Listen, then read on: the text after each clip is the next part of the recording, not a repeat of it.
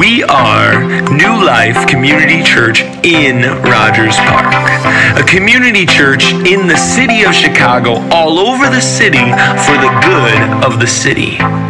Right now, we are in the midst of our series, Arrival, the King is Here. Join us as we look at Advent through the lens of the Incarnation. Wherever you're listening, I hope you are blessed by this message. School system in a large city had a program to help kids out when they were hospitalized so they wouldn't fall behind in their schoolwork. So one day, a teacher that was assigned to the program got a routine phone call to pay a visit to a particular child. She got the boy's name and room number at the hospital and went to speak briefly with the classroom teacher of the boy. "We're studying adverbs and nouns," the teacher said, "and I would be so grateful to you if you could help him understand them so that he wouldn't fall behind in school." So that afternoon, the program teacher went to the hospital to visit the boy. Now, no one had mentioned to the program teacher that the boy had been severely burned and was in a lot of pain. So upset at the boy's appearance, the program teacher kind of stammered and said, I'm here from the school, and I'm here to help you with your nouns and your adverbs. The next day, when the program teacher arrived at the hospital, a nurse said to her, "What did you do to the boy?" The teacher was scared. She thought she had done something wrong. And the nurse was like, no, you misunderstand me. We were so worried about this little boy. But after you left yesterday, his whole attitude changed. It's like he began to fight again. The treatments worked. It's as though he decided to live again. 2 weeks later, the boy explained that he had completely given up on hope until the day that teacher arrived. He'd come to the simple realization, and this is what he said: "You wouldn't send a teacher to work in nouns and adverbs with a boy that was dying, right?" Hope is powerful. It can change lives. But who or what we put our hope in matters. So what does hope mean, or what is hope defined as? We look at dictionary.com here. It's a feeling that what is wanted can be had, or that events will turn out for the best, or a person or thing in which expectations are centered. But what's biblical hope? This is a definition from the Bible Project. It's about waiting or tense expectation. It's not based on circumstances, but based on a person. God's faithfulness motivates hope for the future. You look forward by looking backward, trusting in nothing other than the character of God. And that's Advent. Advent is looking forward to Jesus' second arrival by looking backward at his first arrival. So my name's Corey. I'm one of the pastors here at New Life Community Church. And today we get to start our Advent series.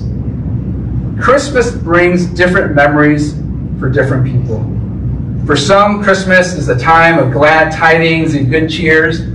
For others, Christmas brings or triggers painful memories of loss and loneliness.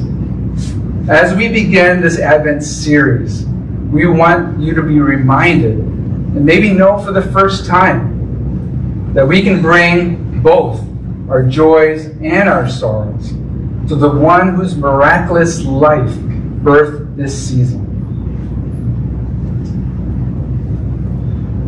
The good news for Christmas revelers and Christmas Scrooges and everyone in between is that Jesus came to you and me, ordinary people, to bring hope, peace, love, and joy. Now, all of us are familiar with the Christmas story and the many characters in the Christmas story. But unlike a movie, in the Christmas story, there are no extras. every character that's mentioned in the biblical account of Jesus' birth was there for a reason. Today, I want you to explore with me the lives of these characters and see how their stories connect with his story in demonstrating the hope we have in Jesus. So we're going to start out with a very familiar passage. This is often read around Christmas time, Luke 2. And we're going to look at what the facts and the context of this passage and the period in which Jesus was born can tell us about hope. So if you look on the screen, or you can look in your Bibles, and we'll read Luke 2, 1 through 5. In those days, Caesar Augustus issued a decree that a census should be taken of the entire Roman world. This was the first census that took place while Quirinius was governor of Syria. And everyone went to their own town to register. So Joseph also went up from the town of Nazareth in Galilee to Judea, to Bethlehem, to the town of David, because he belonged to the house and line of David. He went there to register with Mary, who was pledged to be married to him and was expecting a child. So as we look at the start of this passage, we can see the details that Luke includes for the benefit of his audience. The names and the time frame mentioned here are not superfluous information, but rather anchors or pinpoints in time to help us to get our bearings as we read this story. The birth of Jesus is not a fairy tale or just a good story, as some people would want us to believe, but a real event that happened at a very specific point in time, in a very specific place in time. As we read this text, we can easily glance over the details and accept them as just pure historical facts. But Luke includes the details to highlight God's sovereign hand at work. And as we continue through this passage, you'll see that theme throughout the story. So we get Caesar Augustus. He orders a census. Joseph happens to have to travel 80 miles from Nazareth to Bethlehem to register because he's from the line of David, in the house of David. Mary, who's engaged to Joseph, travels with him. And by the way, she happens to be pregnant and a virgin. What are the odds? Though these may seem like random events in history, they are not. God in his sovereignty moved all the right people and events to make this moment in time. A moment in time that would usher in the birth of Jesus, our Lord and our Savior. Now if you look in the Old Testament, there are over 300 prophecies that speak about the Messiah. These prophecies are specific enough that the probability of Jesus fulfilling a handful of them, let alone all of them, would seem improbable, if not impossible. But we'll just see a sampling of these prophecies, and the fact is, Jesus did fulfill them, and he fulfilled all of them. Throughout the Bible, we see Jesus' advent planned from the very beginning, starting with the line of Abraham. So we'll see in Genesis 12:3 that the nations would be blessed through the line of Abraham. We have the text, Genesis 12:3. I will bless those who bless you, and whoever curses you, I will curse. And all the peoples on earth will be blessed through you. And we see the fulfillment of that written in Acts 3:25-26. And you are heirs of the prophets and of the covenant God made with your fathers. He said to Abraham, through your offspring, all peoples on earth will be blessed. When God raised up his servant, speaking of Jesus, he sent him first to you to bless you by turning each of you from your wicked ways. We see prophesied in 2 Samuel that David's offspring would have an eternal kingdom. Let's look at 2 Samuel 7:12-13. When your days are over and you rest with your ancestors, I will raise up your offspring to succeed you, your own flesh and blood, and I will establish his kingdom. He is the one who will build a house for my name, and I will establish the throne of his kingdom forever. And we see this fulfilled as is written in Matthew chapter 1, in the genealogy of Jesus. It says, this is the genealogy of Jesus, the Messiah, the son of David, the son of Abraham. It was prophesied in Micah that Christ will be born in Bethlehem. Micah 5:2 reads, but you, Bethlehem Ephrathah, though you are small among the clans of Judah, out of you will come for me one who will be ruler over Israel, whose origins are from of old, from ancient times. And we see that fulfilled as is written in Matthew 2:4-6. When he had called together, this is King Herod, all the people's chief priests and teachers of the law, he asked them where the Messiah was to be born. In Bethlehem in Judea, they replied, for this is what the prophet has written.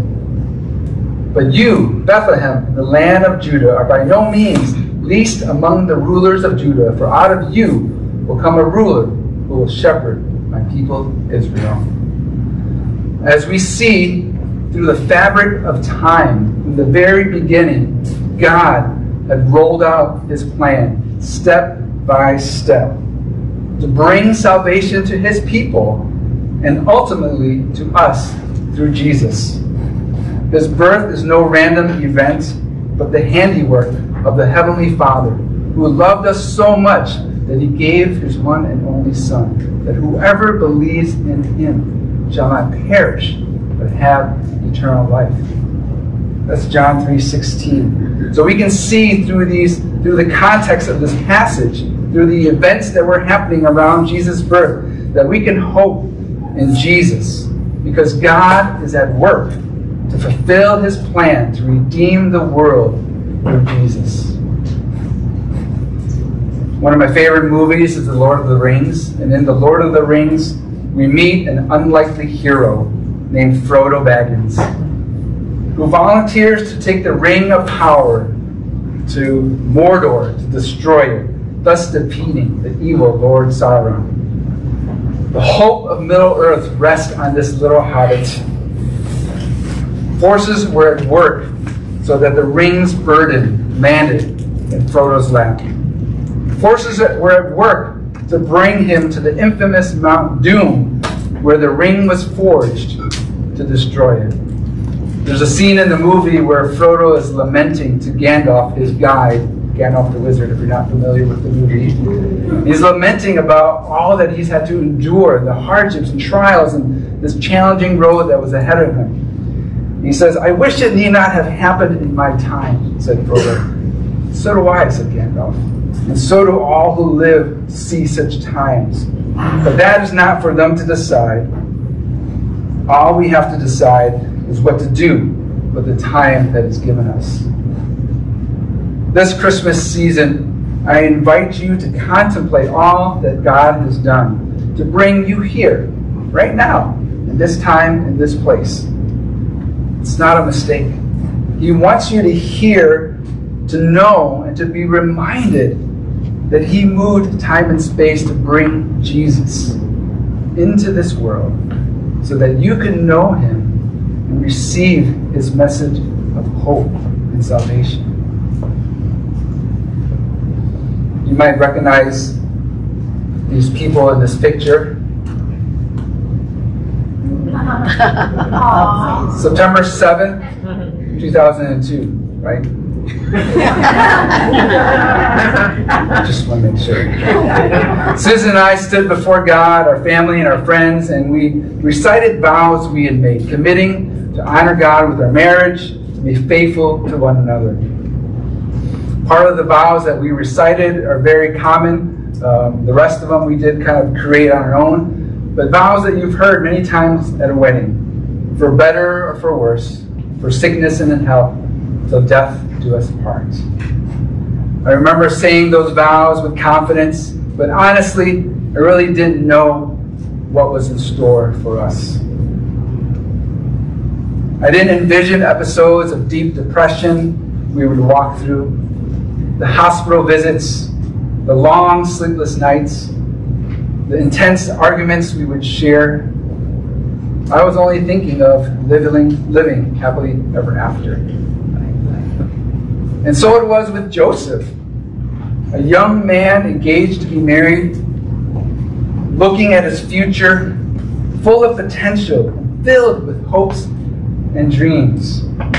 And so it was with Mary, a young peasant girl engaged to be married with hopes of starting a family. It's in the midst of this dreaming, in the midst of their hoping, that their future and their faith would be tested. Mary was engaged to Joseph. In that culture, when you were engaged, it was a binding covenant between a man and a woman. There were expectations to be filled by both parties, and obviously fidelity to the engagement was one of them. The story is so familiar to us that sometimes we gloss over the details. So I want to kind of zoom in and look at the life of Mary and Joseph. We're going to look at Matthew 1:18 to 25. This is how the birth of Jesus the Messiah came about. His mother Mary was pledged to be married to Joseph, but before they came together, she was found to be pregnant through the Holy Spirit. Before Mary and Joseph tied the knot, Joseph found out that Mary was pregnant. We don't know how. All we know is Joseph found out, but we can imagine the difficult conversation Joseph had with Mary. Unlike today, where oftentimes sexual activity is assumed among couples in a dating relationship, Joseph and Mary had not yet been intimate. Their conversation probably went something like this. This is Mary. Joseph, I know this sounds crazy, but I didn't cheat on you. An angel spoke to me and said I would be pregnant and it would come through the Holy Spirit, but I'm still a virgin. And Joseph probably responding, Mary, are you serious? How do you expect me to believe this story? How can you be pregnant and still a virgin? How does that work?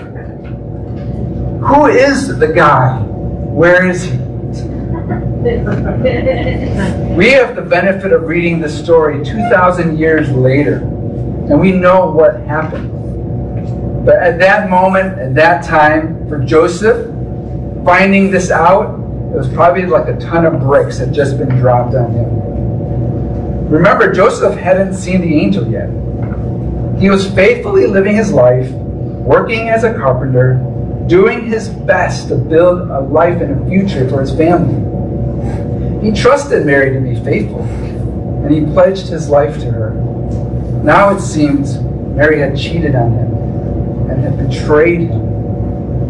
According to Jewish customs, breaking an engagement was considered worse than breaking a business contract. Now, Joseph had two options. He could publicly shame Mary by bringing charges against her before the religious leaders, thereby forfeiting any money that he had given to Mary's father as a dowry, and subjecting her to possible death by stoning, or he could divorce her quietly. Author Douglas O'Donnell wrote, on one shoulder, Joseph has the righteous requirement of God's law whispering in his ear, you have to expose her error. This sin cannot go unpunished. On the other shoulder is the compassion and mercy of God's law. Now, Scripture doesn't tell us how long Joseph weighed his options, but if you've ever had to make a difficult decision, you can imagine the amount of tension and perhaps anxiety that Joseph was feeling. I can just picture him pacing back and forth in his room, praying to God, asking for wisdom, saying, God, seriously? Why did this have to happen? Is this for real? Hoping and praying that he would wake up and this would be just a dream and everything would be back to normal. But it wasn't a dream. And Joseph had made up his mind. He showed that he had compassion and mercy, and he decided to divorce her quietly. However, living in a small town where everybody knows everybody and everybody knows everything about everybody, a quiet divorce hardly stays quiet. Joseph would have still had to endure the shame and embarrassment among his family and his friends and his community. He would have to endure the endless questions about who the father of the baby was and what went wrong. But by divorcing her quietly, he would also be following his convictions. However, just as we saw in the first point, we see this theme throughout the story. God was at work. And God intervened before Joseph made any act. He sent Gabriel to Joseph in a dream. Armed with the word of God through the angel, Joseph puts his hope in his unborn son, believing him to be who God said he was. Jesus, who will save his people from their sins, and Emmanuel, God with us. The text tells us that after Joseph woke up from his dream, he did what the angel commanded him to do, and he took Mary home to be his wife. His hope and faith in God, ultimately his hope in Jesus, empowered him to do the right thing, to make the hard choice. By saying yes to God, Joseph was saying no to his reputation and his community. He was saying no to perhaps his business ventures. I know he was a carpenter. And this is a part of the Christmas story that we often don't really think much of.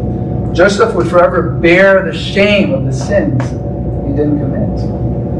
In his book, The Characters of Christmas, Daniel Darling writes, just as Jacob's son, Joseph, in the book of Genesis would be asked to endure a difficult life he didn't envision and to bear the sins he didn't commit, so too with this Joseph. Yet Joseph's shame would foreshadow the shame that Jesus one day would bear on behalf of Joseph, Mary, and the rest of the world. See that theme of God at work? Mary was also no stranger to shame. Mary was like every other Jewish peasant girl in Nazareth, living an ordinary life in an ordinary town, with ordinary dreams of getting married and raising a family. Kent Hughes describes Mary's potential future before Gabriel's fateful visit. From all indicators, her life would not be extraordinary. She would marry humbly, give birth to numerous poor children, never travel farther than a few miles from home, and one day die like thousands of others before her, a nobody in the nothing town in the middle of nowhere. Yet, it's this same Mary that not only receives the announcement of the Christ child, but is chosen by God to bear the Son of God. This Mary that would have the Holy Spirit overshadow her, and she would become pregnant with Jesus. This Mary that had to bear the shame of being pregnant before her marriage to Joseph was consummated. This Mary that would have to bear the shame of being thought of as an adulterer. This Mary whom the angel called, "You who are highly favored." This Mary who had to travel over 80 miles over rough terrain while pregnant. Now, most versions of the story show Mary riding on a donkey. But if you look in Scripture, there's no indication that she was riding on a donkey when she traveled. It would take roughly 2 hours to travel about 80 miles today with the car and the roads that we have, and maybe 34 hours to walk that distance. For Mary and Joseph, it was probably more like a 5-day journey. If you've ever been pregnant before, you know how uncomfortable it can get, especially when you're moving towards the 9th month of the pregnancy. Can you imagine walking over 80 miles? The Nativity is one of my favorite Christmas movies, and I love how it portrays the conditions that Mary and Joseph had to endure traveling to Bethlehem. They were walking out in the open. You know, they were basically at risk of getting robbed, at risk of just anything and everything from the elements and people around them. Talk about crazy adventure to start your marriage. And it's this Mary that had to give birth to her first child without the help of a midwife or any family around to support her. And she gave birth in a cave where animals are housed. Can you imagine the smell? How did she do it? This Mary was maybe as young as 12. She had barely lived much of a life. But she did it by putting her hope and her faith in God. She did it by putting her hope and her faith in Jesus, believing that he would be who the angel said he would be. Luke 1:32-33. He will be great and will be called the Son of the Most High. The Lord will give him the throne of his father David, and he will reign over Jacob's descendants forever. His kingdom will never end. So Mary surrendered to God's will. And we see in Luke 1:38, she says, I am the Lord's servant. May your words to me be fulfilled. In order to allay any fears and doubts Mary had, and I'm sure she had a lot of fears and doubts, the angel also told her that her cousin Elizabeth was 6 months pregnant. Elizabeth, who happened to be barren and also of old age. And he finishes his pronouncement to Mary with these profound and powerful words in Luke 1:37. For no word from God will ever fail. Amen. Warren Wiersbe writes, she experienced the grace of God and believed the word of God, and therefore she could be used by the Spirit of God to accomplish the will of God. We learn from Mary and Joseph that hope in Jesus empowers us to do the right and hard thing. Joseph and Mary are ordinary people like you and me. They faced extraordinarily difficult circumstances, yet their faith in God, ultimately their faith and hope in Jesus, the Son of God, gave them the strength to do the right thing.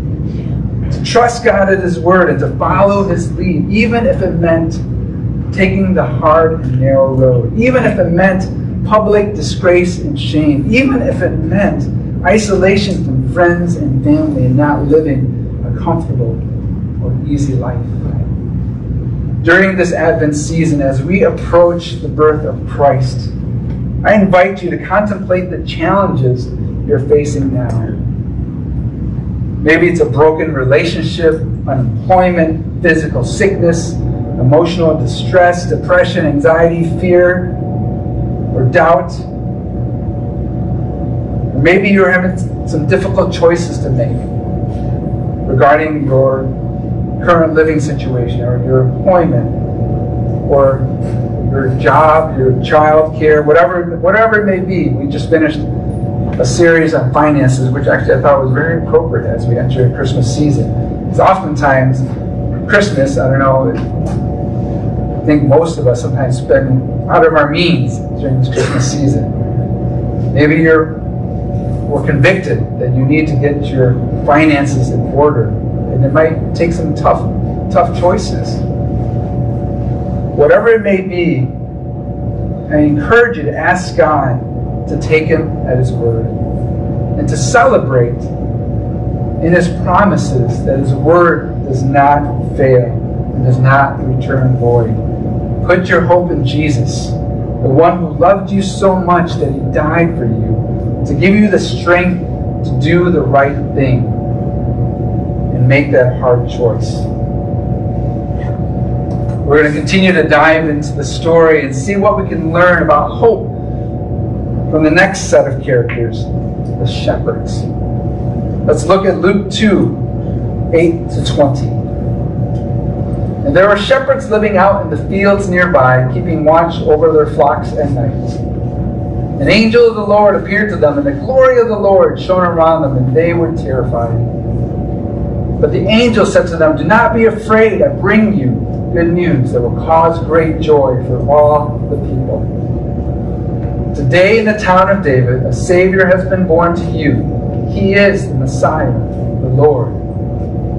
This will be a sign to you. You will find a baby wrapped in cloths and lying in a manger." Suddenly, a great company of the heavenly host appeared with the angel, praising God and saying, "Glory to God in the highest heaven, and on earth peace to those on whom His favor rests." When the angels had left them and gone into heaven, the shepherds said to one another, "Let's go to Bethlehem and see this thing that has happened, which the Lord had told us about." So they hurried off and found Mary and Joseph and the baby who was lying in the manger.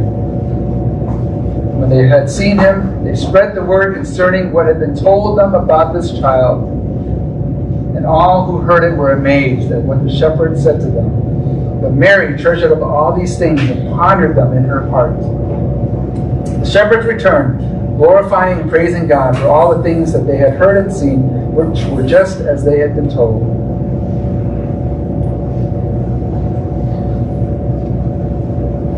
In our culture today, nothing major happens without a lot of fanfare. You get a lot of publicity, a lot of social media coverage. You would think that God, coming in the flesh, born as a helpless baby, would be news worthy of heralds sent around the world to announce the birth of Jesus. If not to the world, at least to the leaders of the world. Yet we see in Luke's account that Jesus' birth was first announced to shepherds. The Lord, our shepherd, His birth was announced to shepherds. The Lamb of God who was slain, His birth was announced to shepherds, taking care of lambs. See God's work, His creativity. In the first century, nobody thought shepherds were important. They had to live outside of any city because of their occupation. And the only reason they held any status was because the sheep that they were raising were a valuable commodity, especially during Passover. God included the shepherds in the Christmas story to remind us that the kingdom of God isn't just for insiders, but for outsiders like the shepherds, like the poor classes, like Joseph, that Mary and Joseph came from. We are being reminded that Emmanuel, God with us, means that God is truly among all of us, not just the wealthy or the connected. The angels declare to the shepherds in Luke 10, "I bring you good news that will cause great joy for all the people." And we saw that earlier, the whole theme of all in the prophecy spoken about Abraham, how the nations, all the nations, would be blessed through Abraham. This is a picture of Nagasi. He's in the middle there. He's an Ethiopian. He was raised in Ethiopia.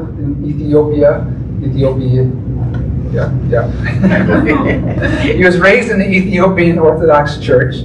But oddly enough, he also went to a school that taught him how to do witchcraft. Now, he had a business, a pharmacy business, and one of the things that he did in his business would help people by casting spells. And so a man came to him and told him that his sister had become a Penti. Now, in Ethiopia, Penti is a derogatory term that refers to someone that has become a biblical Christian. And this man had told Nagasi that his sister was possessed by a demon. Now, for Nagasi, he had grown up believing that becoming a Penti was the most evil thing that can happen to someone in Ethiopia. So he was determined to do whatever was in his power to cast a spell in order to deliver the demon from this girl. But he needed to have the girl brought to his store. So the man agreed and paid Nagasi for half of the fees that would cost Nagasi to perform this task. Well, 6 months later, this man shows up at Nagasi's store with his sister, and Nagasi had totally forgotten the agreement that he had made with this man and didn't even get the supplies that he needed in order to perform the spells that he needed to deliver the demon from this woman. And so this man was enraged, and he filed charges against Nagasi. Nagasi was arrested, he was tried, and he was sentenced to over 3 years in prison. During his imprisonment, Nagasi began to think God was punishing him because of his witchcraft. One day he cried out to God with a broken spirit, "I know I'm a sinner. I don't deserve to be in your home with you in heaven.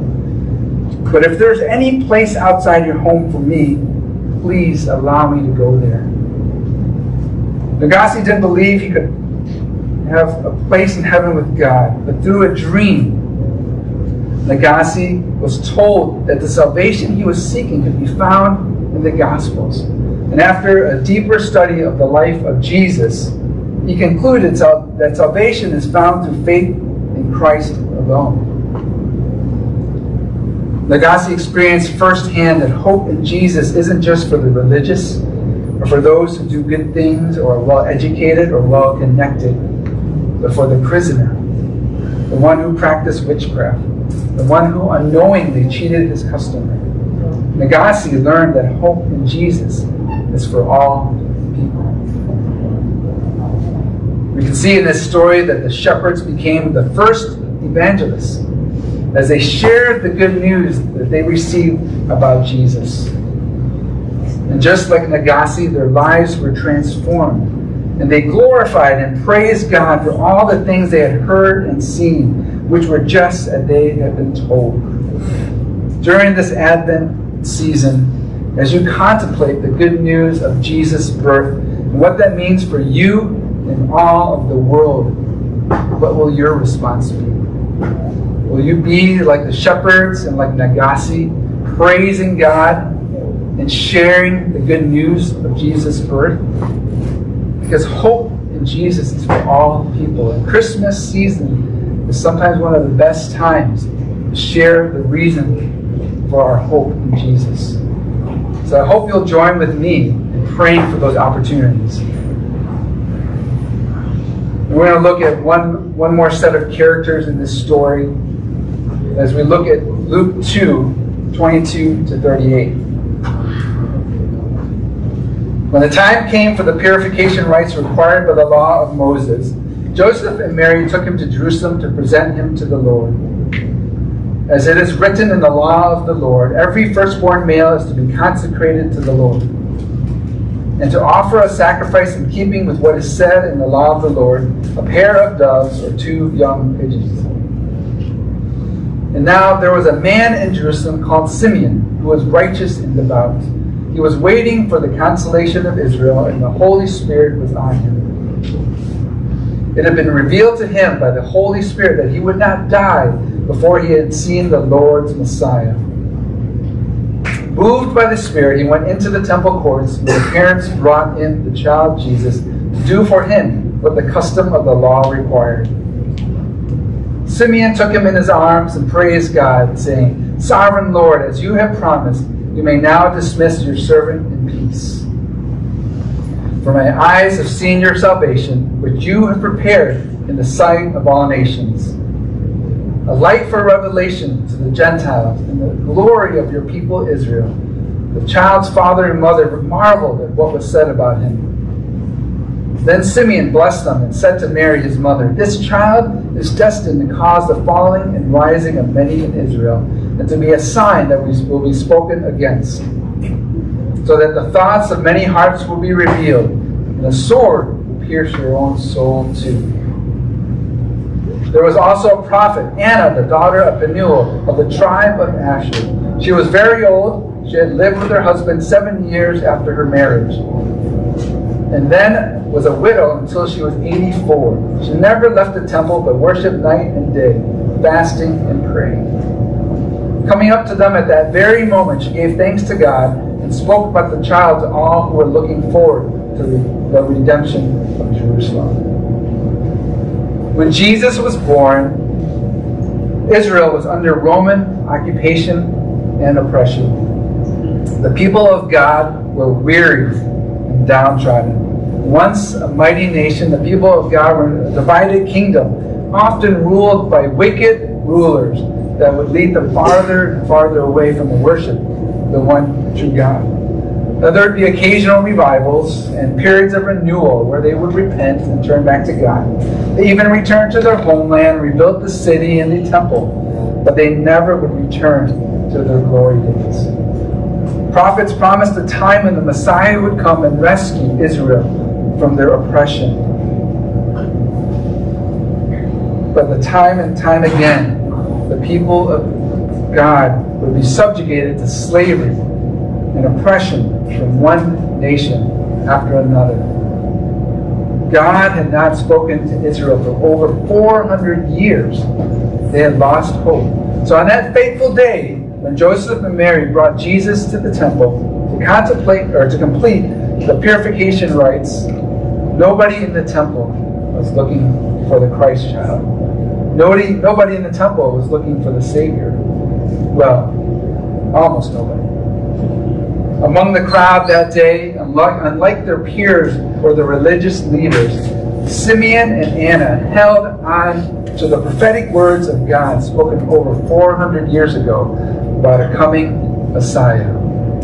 Now, we don't know a whole lot about Simeon and Anna, but this is what Luke had to tell us about them. Simeon was a righteous and devout follower of God. He was waiting for Israel's salvation, and he knew it wouldn't come through any earthly king or kingdom. He was filled with the Spirit of God and led by the Spirit of God and put his trust and his hopes in the Son of God.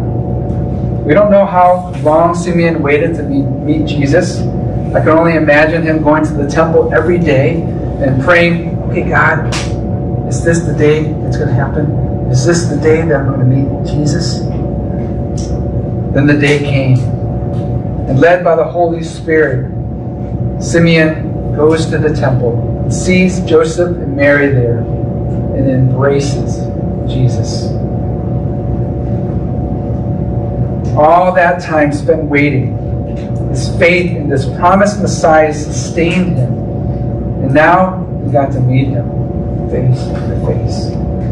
He got to meet the one whom the prophecy spoke about, the one God promised he would make into an everlasting kingdom, the suffering servant the Scripture spoke about, the conquering king. Luke tells us that Anna was a prophet who spent most of her life in the temple, fasting and praying. She had been a widow for over 77 years and held fast to the promise of the Messiah. More than providing predictions, Anna's presence in the temple was to remind a weary people of God's promises and his faithfulness to follow through on those promises.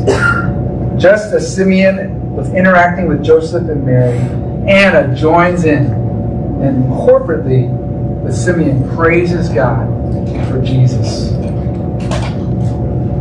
And then Anna goes on to tell everybody else about Jesus, everyone who was looking forward to the redemption of Jerusalem. We see in Simeon and Anna's story that hope in Jesus sustains us as we wait on him to do what he promised to do. The past 4 months has been a hard and a dark season for our family. We went through COVID and a slew of other difficult things following COVID. I knew God's promises for my life, and I knew he would walk with me through the darkness. But it seemed like the darkness would never lift. I realized I was praying more for a miracle than I was praying for more of Jesus. Now, it's not wrong to pray for a miracle. God tells us to come to him with our requests, and the scriptures tell us that God can do immeasurably more than we can ever ask or imagine. But I was convicted that I needed more of Jesus to to walk with me in the doubt, to walk with me in the fear, to walk with me in the anxiety. And once I put my hope and faith in Jesus alone, the darkness lifted. And we saw the light. And we saw healing, experienced healing in our family. We're coming on 2 years of this COVID pandemic. No one has been left unscathed. You either know someone that has passed away or someone you love has passed away. Just a couple of weeks ago, we said goodbye to our brother Edgar as he was laid to rest. Most of us have faced hardships these last 2 years that we never thought we would face. I invite you during this Advent season, contemplate how God has met you during those hardships and celebrate how He has sustained you. Maybe today, as you're sitting here, you're not there yet. Maybe you feel like you're still in the thick of the fight. You're still in the dark night of the soul. You feel stuck. That's okay. Jesus wants you to come to Him. He wants you to ask Him to fill you with faith so that you can put your hope in Him. So you can experience His faithfulness and experience His power to sustain you through the darkness. Notice I said through the darkness, because we're promised that even though we walk through the valley of the shadow of death, He's there with us. It doesn't end there. We know there is light at the end of the tunnel, so to speak. He promises to draw near to you if you draw near to Him. This Christmas story is so familiar to all of us. We hear it every year. And sometimes it becomes so familiar to us that it's like background noise. Sort of like the background music we were hearing when we were eating our Chick-fil-A meal last night. You know it's there, but you don't pay attention. Someone might say, "What song was that?" You're like, "What song?" I don't know. But that's why I love Advent so much. By observing Advent, you are forcing yourself to slow down, to pause, to contemplate, to reflect, and celebrate, to take on an intentional rhythm, to observe and really reflect on the true meaning of Christmas. Today, as we begin our Advent series, my prayer is that you can be encouraged, that throughout the fabric of time, God's been at work. He wants you to know that we can hope in Jesus because He's at work to fulfill His plan. He's at work. He's still working to fulfill His plan to redeem the world through Jesus. Hope in Jesus empowers us to do the hard and right thing. Hope in Jesus is for all people. And hope in Jesus sustains us. I'm going to ask the worship team to come up. And as we close, before we go into communion, we're going to do something that we haven't really done here, probably since the time of Pastor Dwayne, our founding pastor. But we have the lights dim as we have some just quiet piano music in the background. I ask you to stand up with me. I know sometimes at the end of service we invite you to come to the back and you can receive prayer from the elders. And there's nothing wrong with that. As an elder team, we would love to pray for each and every one of you. But all of us have been charged with caring and praying for each other. So during this time, I'm just going to ask you to, if you feel comfortable, I know with COVID sometimes people are a little bit cautious about touching one another. You don't have to touch them, but if you can put your hand to the person to your right and just say a prayer over them. It could be something as simple as I pray over this Christmas season that you would know the hope of Jesus in a powerful way. So just take a moment to do that. You have been listening to New Life Community Church in Rogers Park. If you have been blessed by this message, please let us know. Now go and live a new life.